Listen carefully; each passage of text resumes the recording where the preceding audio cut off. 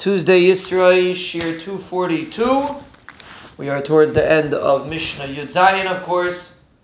The same place we've been for a while, but it's very exciting. It's like the Mishnah, one of the biggest Mishnahs in Maseches Avos. We're quoting a pasuk, and the pasuk is describing the person that is Maisav Meruba Mechachmasai. It's actually interesting because this pasuk is a hemshich of Baruch HaGever Sheyivtach B'Hashem V'Haya Hashem B'Vtachai. These are the psukim that talk about B'tachan.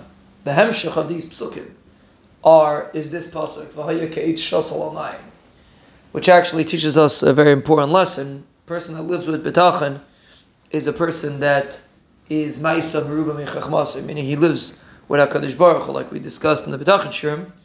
Living with B'tachan is by default living with HaKadosh Baruch Hu.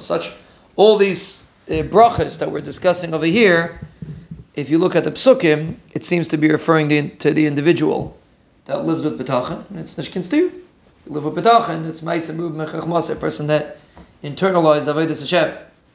So the part of the pasuk that we're focusing on today is V'haya Alehu Ra'anan. That's the next three words. His leaves will be fresh.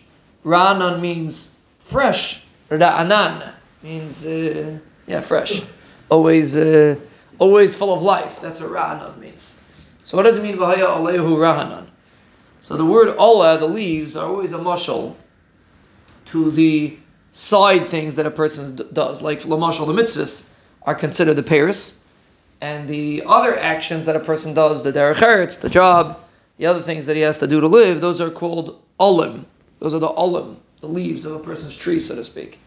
When a person lives with an internalization of the concepts of Avodas Hashem and Emunah B'tachan, about Avodas Hashem, Alehu Ra'anan, even his quote-unquote regular day-to-day job and his day-to-day life, taking care of his children, that might be a mitzvah, but taking care of his children, things that are not directly part of his ruchnius persona, will be Ra'anan. He'll have that frischkeit.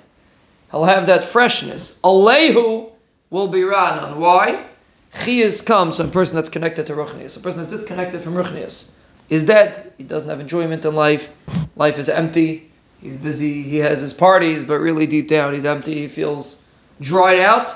But a person that has Avodas Hashem ingrained in him, V'haya Alehu Ra'anan, not only will his Avodas Hashem have a frischkeit to it, have a simcha and a chiyas to it, but even his alehu, even his leaves, even these side points of Avodas Hashem will also have a frischkeit, a freshness to it, because a person has a strong connection to Avodas Hashem and to ruchnius.